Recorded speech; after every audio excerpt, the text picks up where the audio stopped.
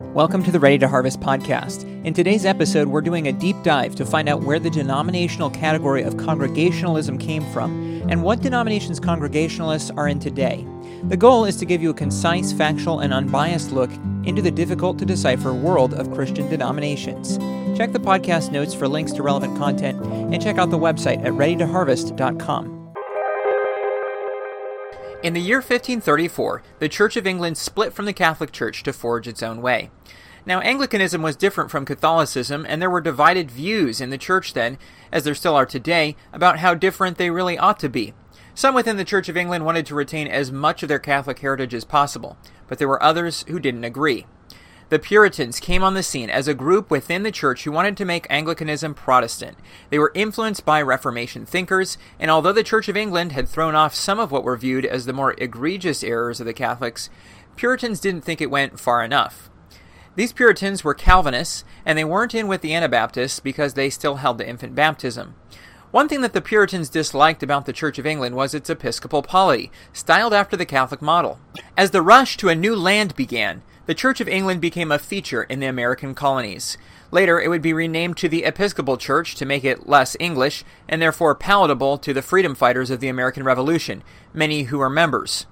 In the 1620s through 1630s, Puritans began to settle in America, and instead of getting approval from the bishops of the Church of England, they began to start their own churches, many of them Congregational. Essentially, these churches were offshoot Anglicans. They were Puritan churches, and the Puritans were Anglicans with an ulterior motive.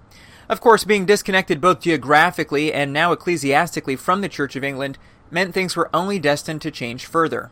The Puritans were pro-reform, but in one area they liked the Catholic model, the idea of the state church. Massachusetts Bay Colony was founded in 1623 and Connecticut in 1636. Both of these colonies became dominated by Puritans, and taxes were used to pay Congregational ministers. Obadiah Holmes, a Baptist minister, was severely whipped for holding a Baptist service in the Massachusetts Bay Colony. Freedom of religion wasn't really a thought yet. The American Constitution was 150 years away. As Congregationalism was becoming its own denomination, leaders within the movement were realizing the need to set down some rules so that erring churches could be excluded, and so that there would be a set of standards on which they could all agree. In 1648, the Cambridge Platform was written to fit this need. Congregationalism was gaining an identity in America. In 1634, the First Church of Boston, a Congregational assembly, experienced revival, and there were many converts. Before their admission to the church, each convert would recount their conversion experience in a testimony, how they had realized their own election. The still very Puritan members in the congregations would judge the person's conversion testimony, and if there was enough evidence of regeneration, the person would be accepted into church membership, allowing them to partake in communion and have their children baptized. This became a practice in all the New England Congregational churches within a few years. However, as time went on, more and more people were arriving in the colonies or growing up within them and were required to support the state church, but didn't have this conversion experience. More and more children were beginning to grow up unbaptized. The Congregationalists worried that the influence of the church on the society would be harmed by a large group of people being outside the church, and so the halfway covenant was formed to the disdain of some of the congregations. This practice meant that no longer did someone have to have obedient parents with a conversion testimony to be baptized into the church, so long as their parents would publicly agree to church doctrine and endorse the baptismal covenant. Churches were divided over the issue, but by 1700, 80% of congregations followed the guidelines. Because of this, over the course of a few decades, many churches ended up with a majority of members who did not profess a conversion experience. As Congregationalism gained membership, colleges were started to train clergy. Harvard began in 1636, and in 1701, Yale was founded as a Congregationalist school. Congregationalism was approaching its 100th year in America, and the ministers were noticing it. The halfway covenant had led to churches full of the unregenerate, and some were longing for a new revival. In 1735, Congregationalist minister Jonathan Edwards began, first at his own church, to preach on hellfire and damnation, trying to invoke in his congregation the recognition of a need for conversion. As time passed, Edwards spoke in other churches too, and the First Great Awakening was coming into view as the revival that had been longed for. Anglican cleric George Whitefield came from England to preach in America with good success. His first tour in 1740 was met with gratitude and relief from some of the Congregational churches. Whitefield too seemed to have a Puritan streak. He was a Calvinist who preached conversion. In 1740, there were 423 congregational churches in the colonies, one-third of all churches. As the 40s advanced, many more ministers began to look unfavorably on the revivalist spirit sweeping the colonies. Churches that were dominated with the revival began to be known as New Lights, and those opposed to it became known as the Old Lights. When Whitefield returned for his third tour of America in 1745, the congregational churches were mostly opposed to him. Whitefield was preaching to everyone, Anglican, Congregational, and Baptist alike. He encouraged Congregationalists to leave their churches, and leave they did. But they didn't mostly become Anglicans. An unconverted Congregational layman named Schubel Stearns heard Whitefield preach in 1745, experienced conversion, and soon was part of a controversy over infant baptism.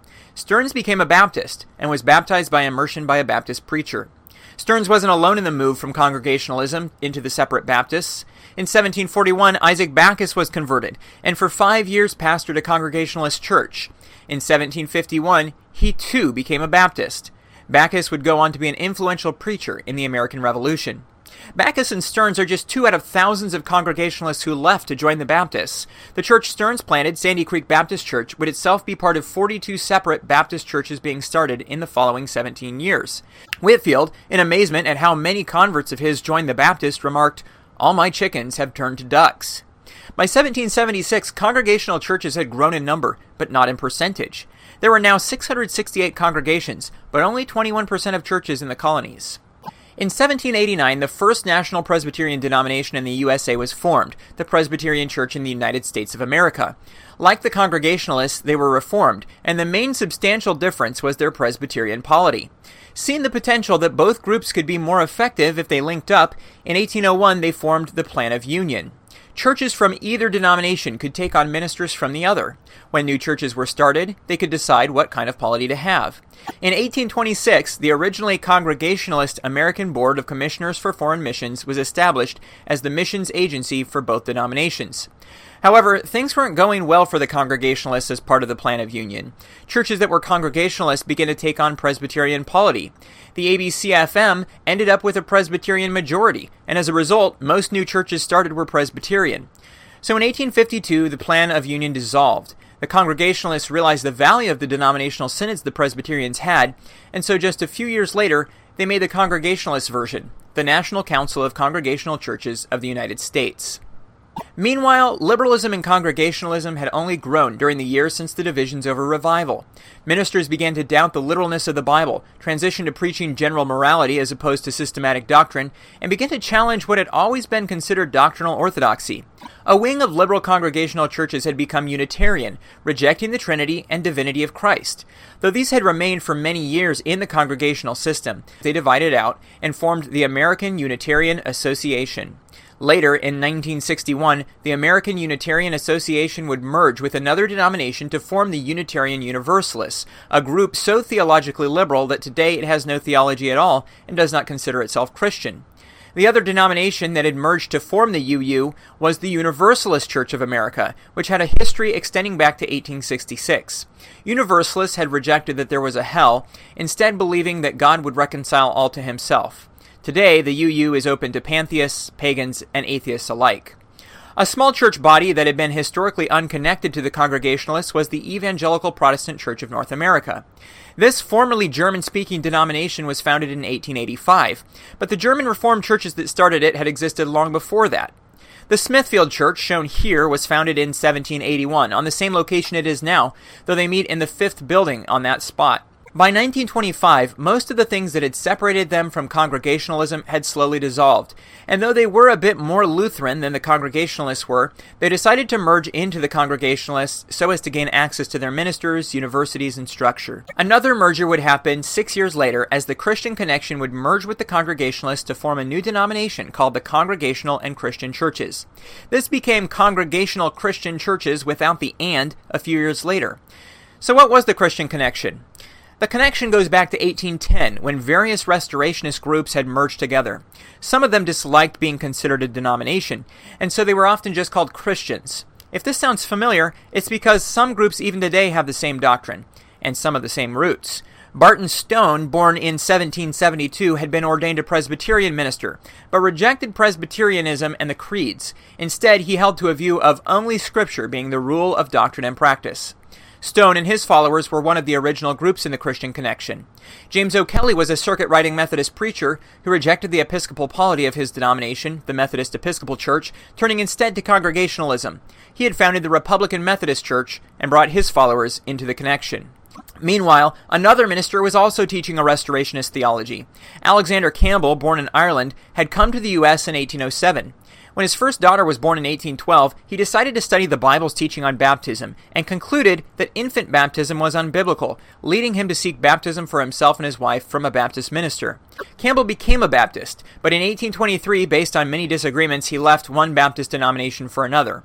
That denomination ultimately disbanded, and Campbell became influential and gained a following without the Baptist name. He caught the attention of Barton Stone in the Christian Connection. In 1832, Stone and Campbell joined movements, with Stone taking his followers and some others from the Connection, and this group, called by others the Stone-Campbell Restoration Movement, was formed. Campbell liked the title Disciples of Christ, and Stone preferred to just use the term Christians or Christian Church. Both terms ended up being used. Ultimately, two main groups would form in the movement in the late 1800s, the Church of Christ and the Christian Church Disciples of Christ, though they are both mixes of the teaching of Stone and Campbell. Churches of Christ themselves have divided into instrumental and non-instrumental branches. Back in the Christian Connection, after Stone left with his followers in 1832, the remaining Congregationalist Restorationist Christians in the movement continued as a group for over 100 years, until the 1931 merger, at which point they formed 10 to 15% of the new Congregational Christian Church. The Congregational Christian Church began to communicate with other denominations that had similar beliefs and began to find common ties with another Calvinist denomination, the Evangelical and Reformed Church. This denomination itself had been formed through a merger between the Reformed Church in the United States and the Evangelical Synod of North America. But there was a big difference between the ERC and the Congregationalists. The ERC didn't have congregational polity. It was a Presbyterian denomination. Despite this, the two groups were intent on merger, and in 1943 they drafted the Basis of Union, which stated in part, "The name of the church formed by this union shall be United Church of Christ." This name expresses a fact. It stands for the accomplished union of two church bodies, each of which has arisen from a similar union of two church bodies. It also expresses a hope that in time soon to come, by further union between this church and other bodies, there shall arise a more inclusive united church. Not all of the churches in the Congregational and Christian Churches, or CCC, were happy with this declaration of intended merger. Some theologically conservative churches had noticed the liberalizing trend in the denomination for some time, and in 1945 they formed a fellowship within the CCC called the Conservative Congregational Christian Fellowship. In 1948, they finally left the CCC to form their own theologically conservative Congregationalist denomination called the Conservative Congregational Christian Churches, which still exists today with nearly 300 churches. Another group of churches in the CCC was concerned about the compromise on congregational polity that was coming in the union with the Presbyterian polity of the ERC. In 1955, these churches also split from the CCC into a denomination called the National Association of Congregational Christian Churches. They too exist to the present with around 400 churches. Ultimately, the CCC and ERC did merge in 1957 to form the mainline denomination, the United Church of Christ. About 40% of the body came from the ERC and 60% from the CCC. Even today, there are some Congregational and some Presbyterian churches in the United Church of Christ. Since the merger, the denomination has declined, like all mainline churches in the USA, now having only around 825,000 members in 4,882 churches in 2019. I hope you enjoyed today's Ready to Harvest podcast. A video form of this podcast is available on YouTube or at readytoharvest.com. The link is in the podcast notes. Please let me know of Christian denominations that you would be interested in me producing an episode on by filling out the form on the website. And please let others know if you enjoy the Ready to Harvest podcast. See you again very soon.